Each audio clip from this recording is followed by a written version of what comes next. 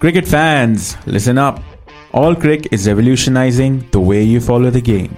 Get ready for the fastest live scores, the widest cricket coverage, and the most accurate match predictions. Don't settle for anything less than the best. Download All Crick now and elevate your cricket experience to new heights.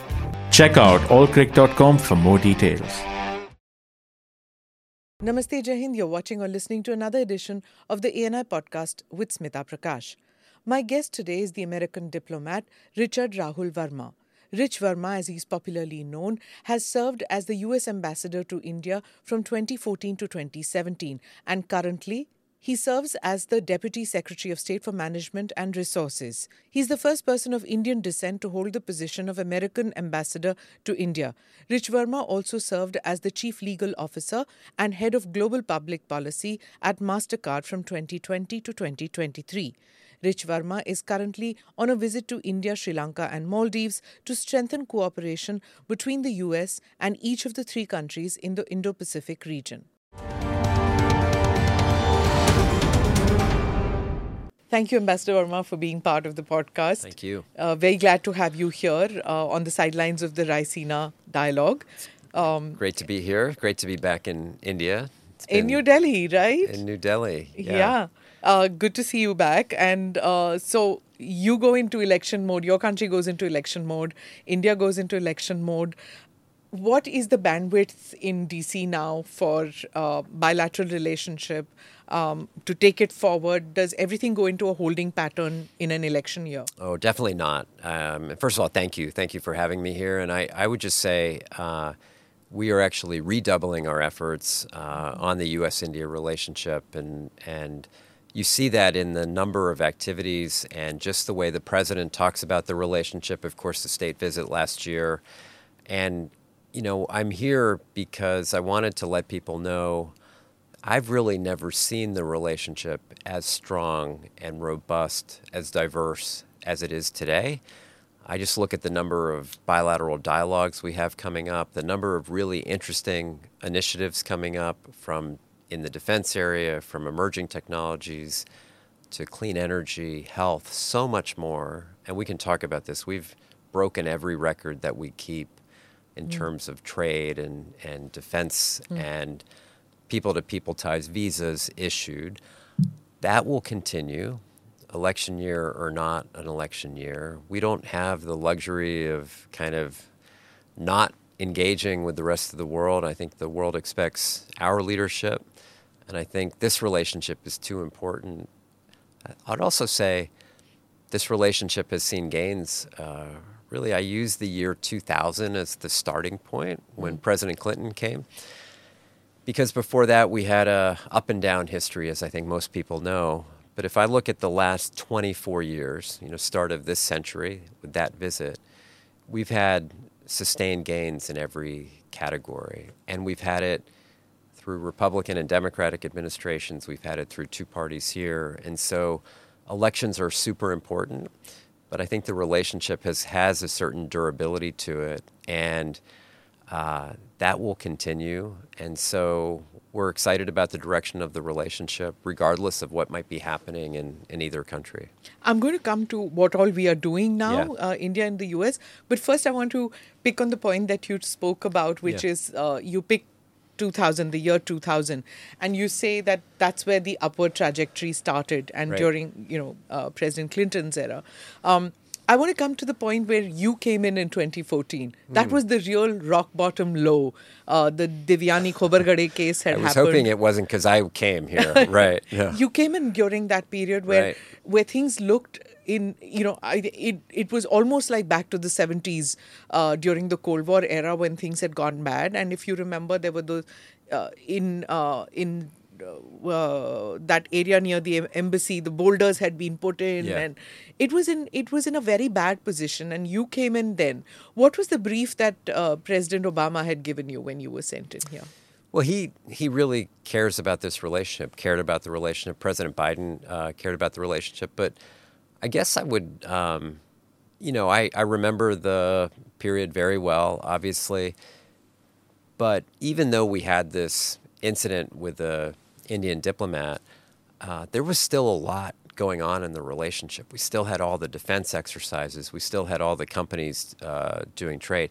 Yes, we had a dispute and a disagreement. I think one of the takeaways from that experience was the ability to continue on while you have disagreements, and that's what mature relationships are all about.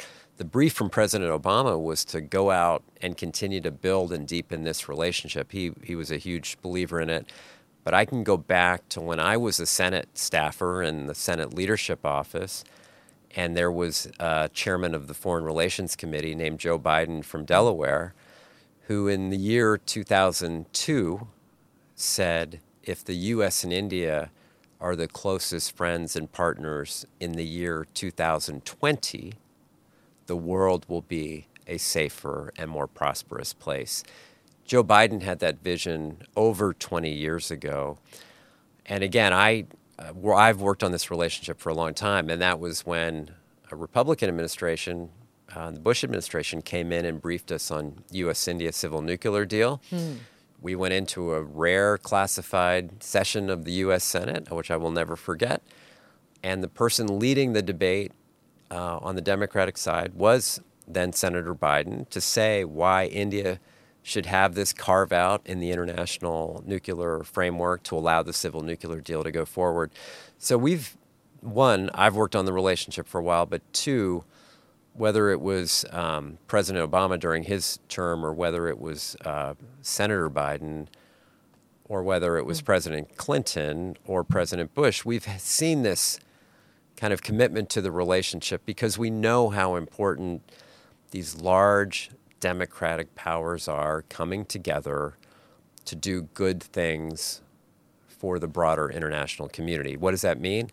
Upholding peaceful rule of law, peaceful resolution of disputes, the rules-based order that we've come to live by and so many people have benefited by. U.S. and India can do a lot to preserve and protect that. 2 points I want to talk about. One is that, whenever we talk about India-U.S. relations, everybody sees the watershed moment is when President Bush invested so much of capital on the civilian nuclear deal. But you bring in the fact that there was backroom activity happening with the caucus, with the Democrat caucus, and with then Senator Biden, who was also working and briefed, I believe, President Bush on this issue. So that was interesting, what you said. The second point is about, the shared values that you talk about. One has often seen that whenever there's a state visit, when President Biden came in last year or when Prime Minister Modi went, there's always this talk about shared values. But it seems like that term is used by diplomats, but the think tanks, the media, when they report on these visits or on interactions, it's more about shared interests, transactional relationship. So where does this truth really lie?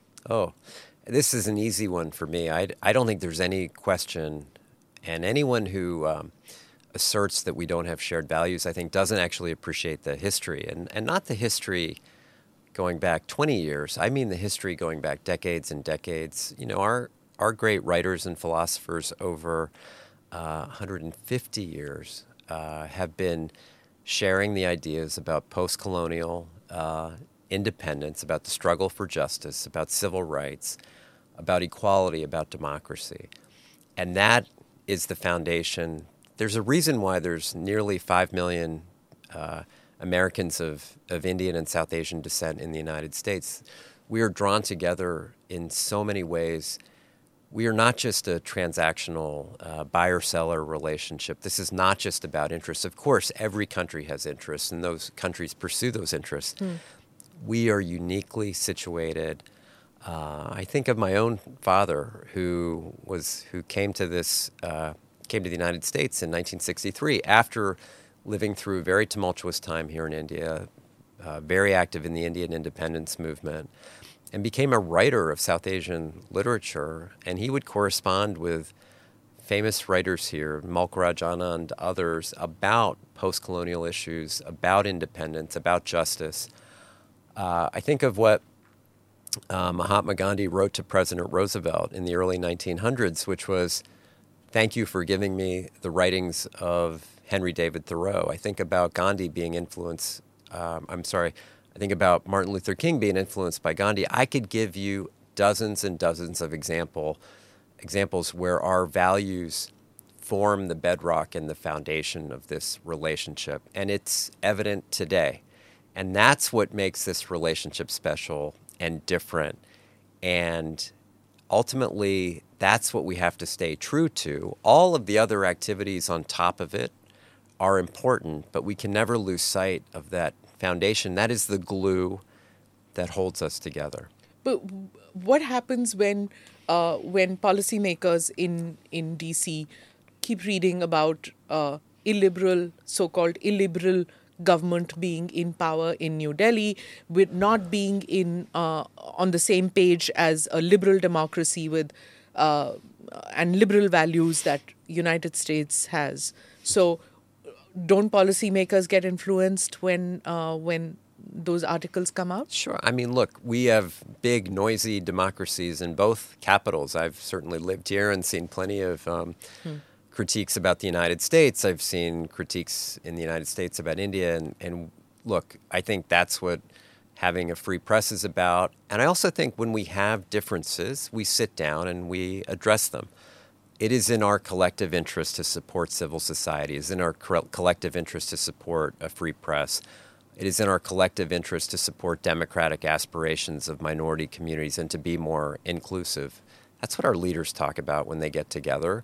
That model helps, frankly, push back against the authoritarian and autocratic vision of the world, which does exist and is the counter narrative, and we have to stand up against that. That's why I'm so vested in this relationship and so, frankly, encouraged by what we can do together. You've witnessed that relationship in various stages. Right. When you were in D.C., when you were here.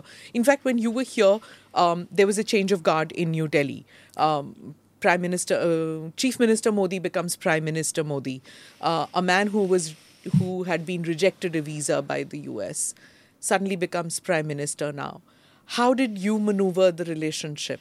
I didn't have to do any maneuvering. I mean, I think, look, I appreciate that President Obama and Prime Minister Modi, right out of the gate, I think September of 2014, got together and, it was their collective handshake about trying to move this relationship forward. They saw the huge advantages. They met, I think, 9 times during your tenure, if I'm not mistaken. At least, if not a dozen. And we had 3 summits. The Prime Minister addressed the Congress. President Obama was here for Republic Day. I mean, and each of those visits was so transformative because it actually generated a set of work and initiatives that would never have been possible. I give you one important example, the Paris Climate Agreement, right? We were stuck. This was a big international agreement that no one thought was possible. You know what made it possible is a U.S. head of state and an Indian head of state sitting down with each other, understanding each other's position.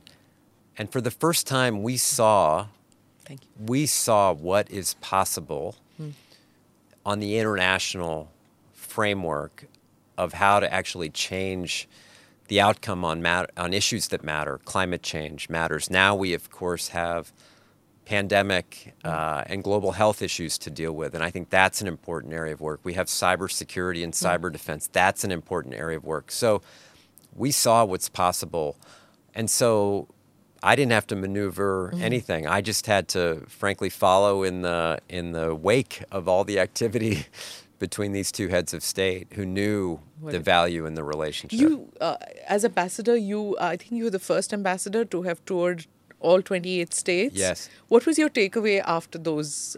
I have to get to the present, but I just can't resist asking about this.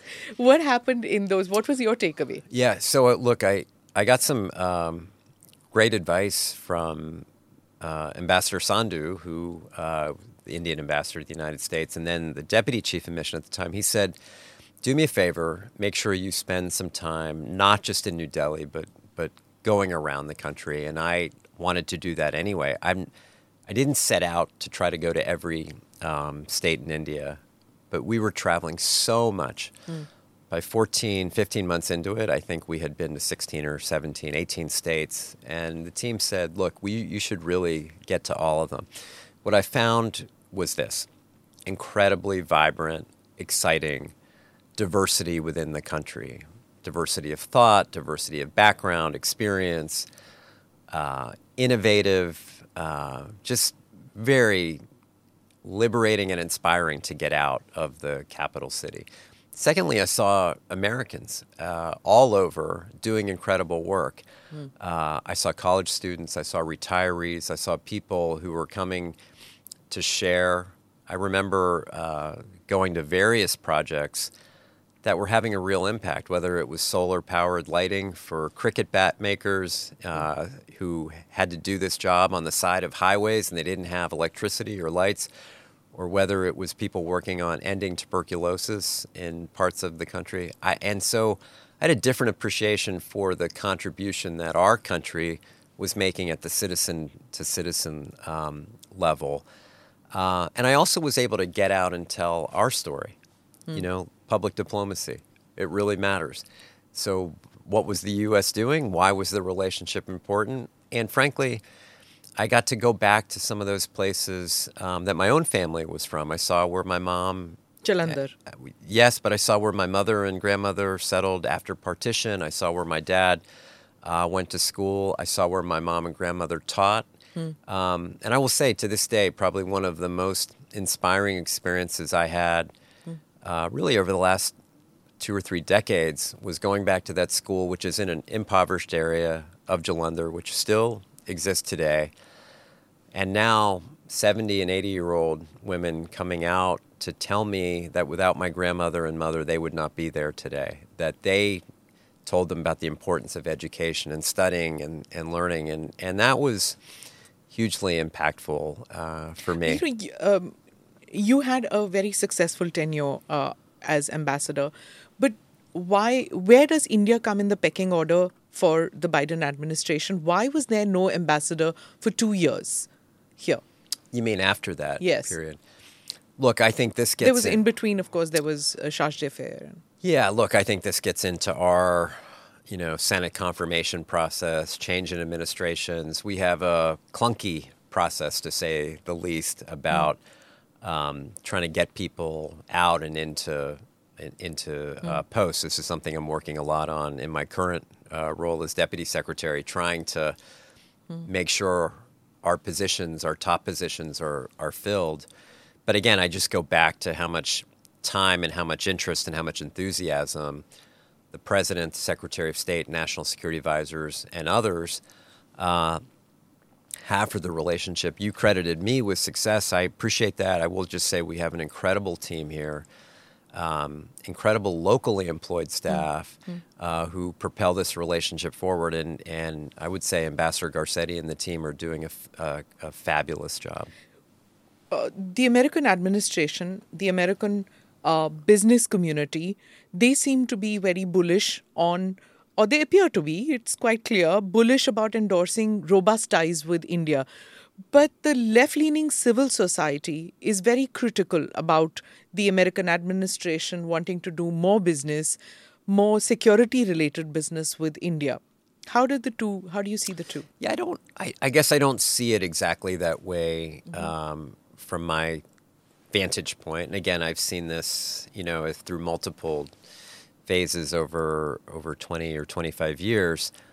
I see generally a very pro-U.S.-India posture.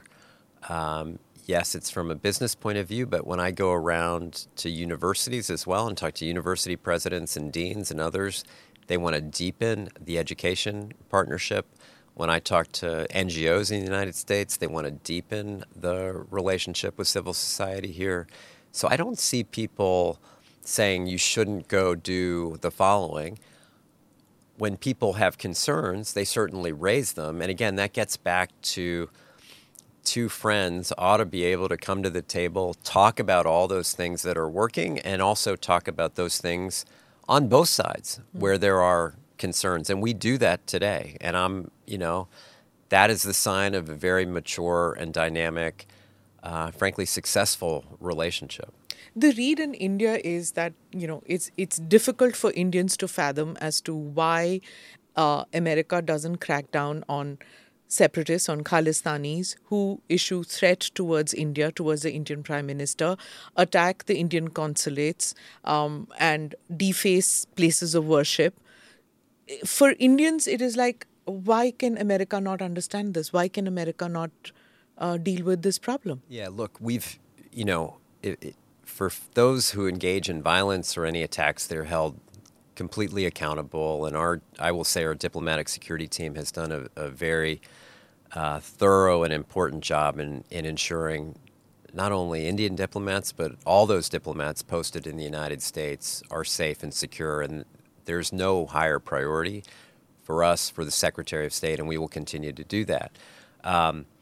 Look, do we have, when people say things, and we each have different rules when it comes to free speech, we have to assess where is the line crossed into conduct. But we won't tolerate any violence or any kind of harassment directed at officials, and we will crack down on it where the law allows us to do it, and we have done it, and we will continue to do it. But you've been reading Indian media. I mean, it's quite apparent for everybody to see that Indians find it very difficult to fathom as to why Gurpatwant Singh, a person who's been designated as a terrorist in India, why is he allowed to still function and conduct his activities, which are clearly secessionist, encouraging secessionists in India? Yeah. I'm not going to get into specific cases, but I just kind of go back to what I said about, we have to operate within the law, and we do. And when people cross that line, they will be held accountable. So do you think that relationship is robust enough to withstand this current problem which has occurred, which is the allegations that India was involved in an alleged attempt to eliminate an Indian terrorist but a U.S. national in the U.S.? Look, we raised the concerns with the Indian government at the most senior levels. They took it seriously. They've launched an investigation, and we look forward to continuing to hear back from the Indian authorities about what they found. But it's a very important issue, and it's being addressed. Addressed in what manner? Well, as I understand, there is a committee of inquiry that's looking into this and investigating, and we would expect to hear... In the U.S.? No, here in India. India. Here in India, and we would expect to hear back as to what has been discovered and who's been held accountable for the activities. Because, there was this 2023, there was multi-sectoral work which was done by India and US in collaborations. It was all in an upward trajectory. And then suddenly this thing happens towards the second half of the year.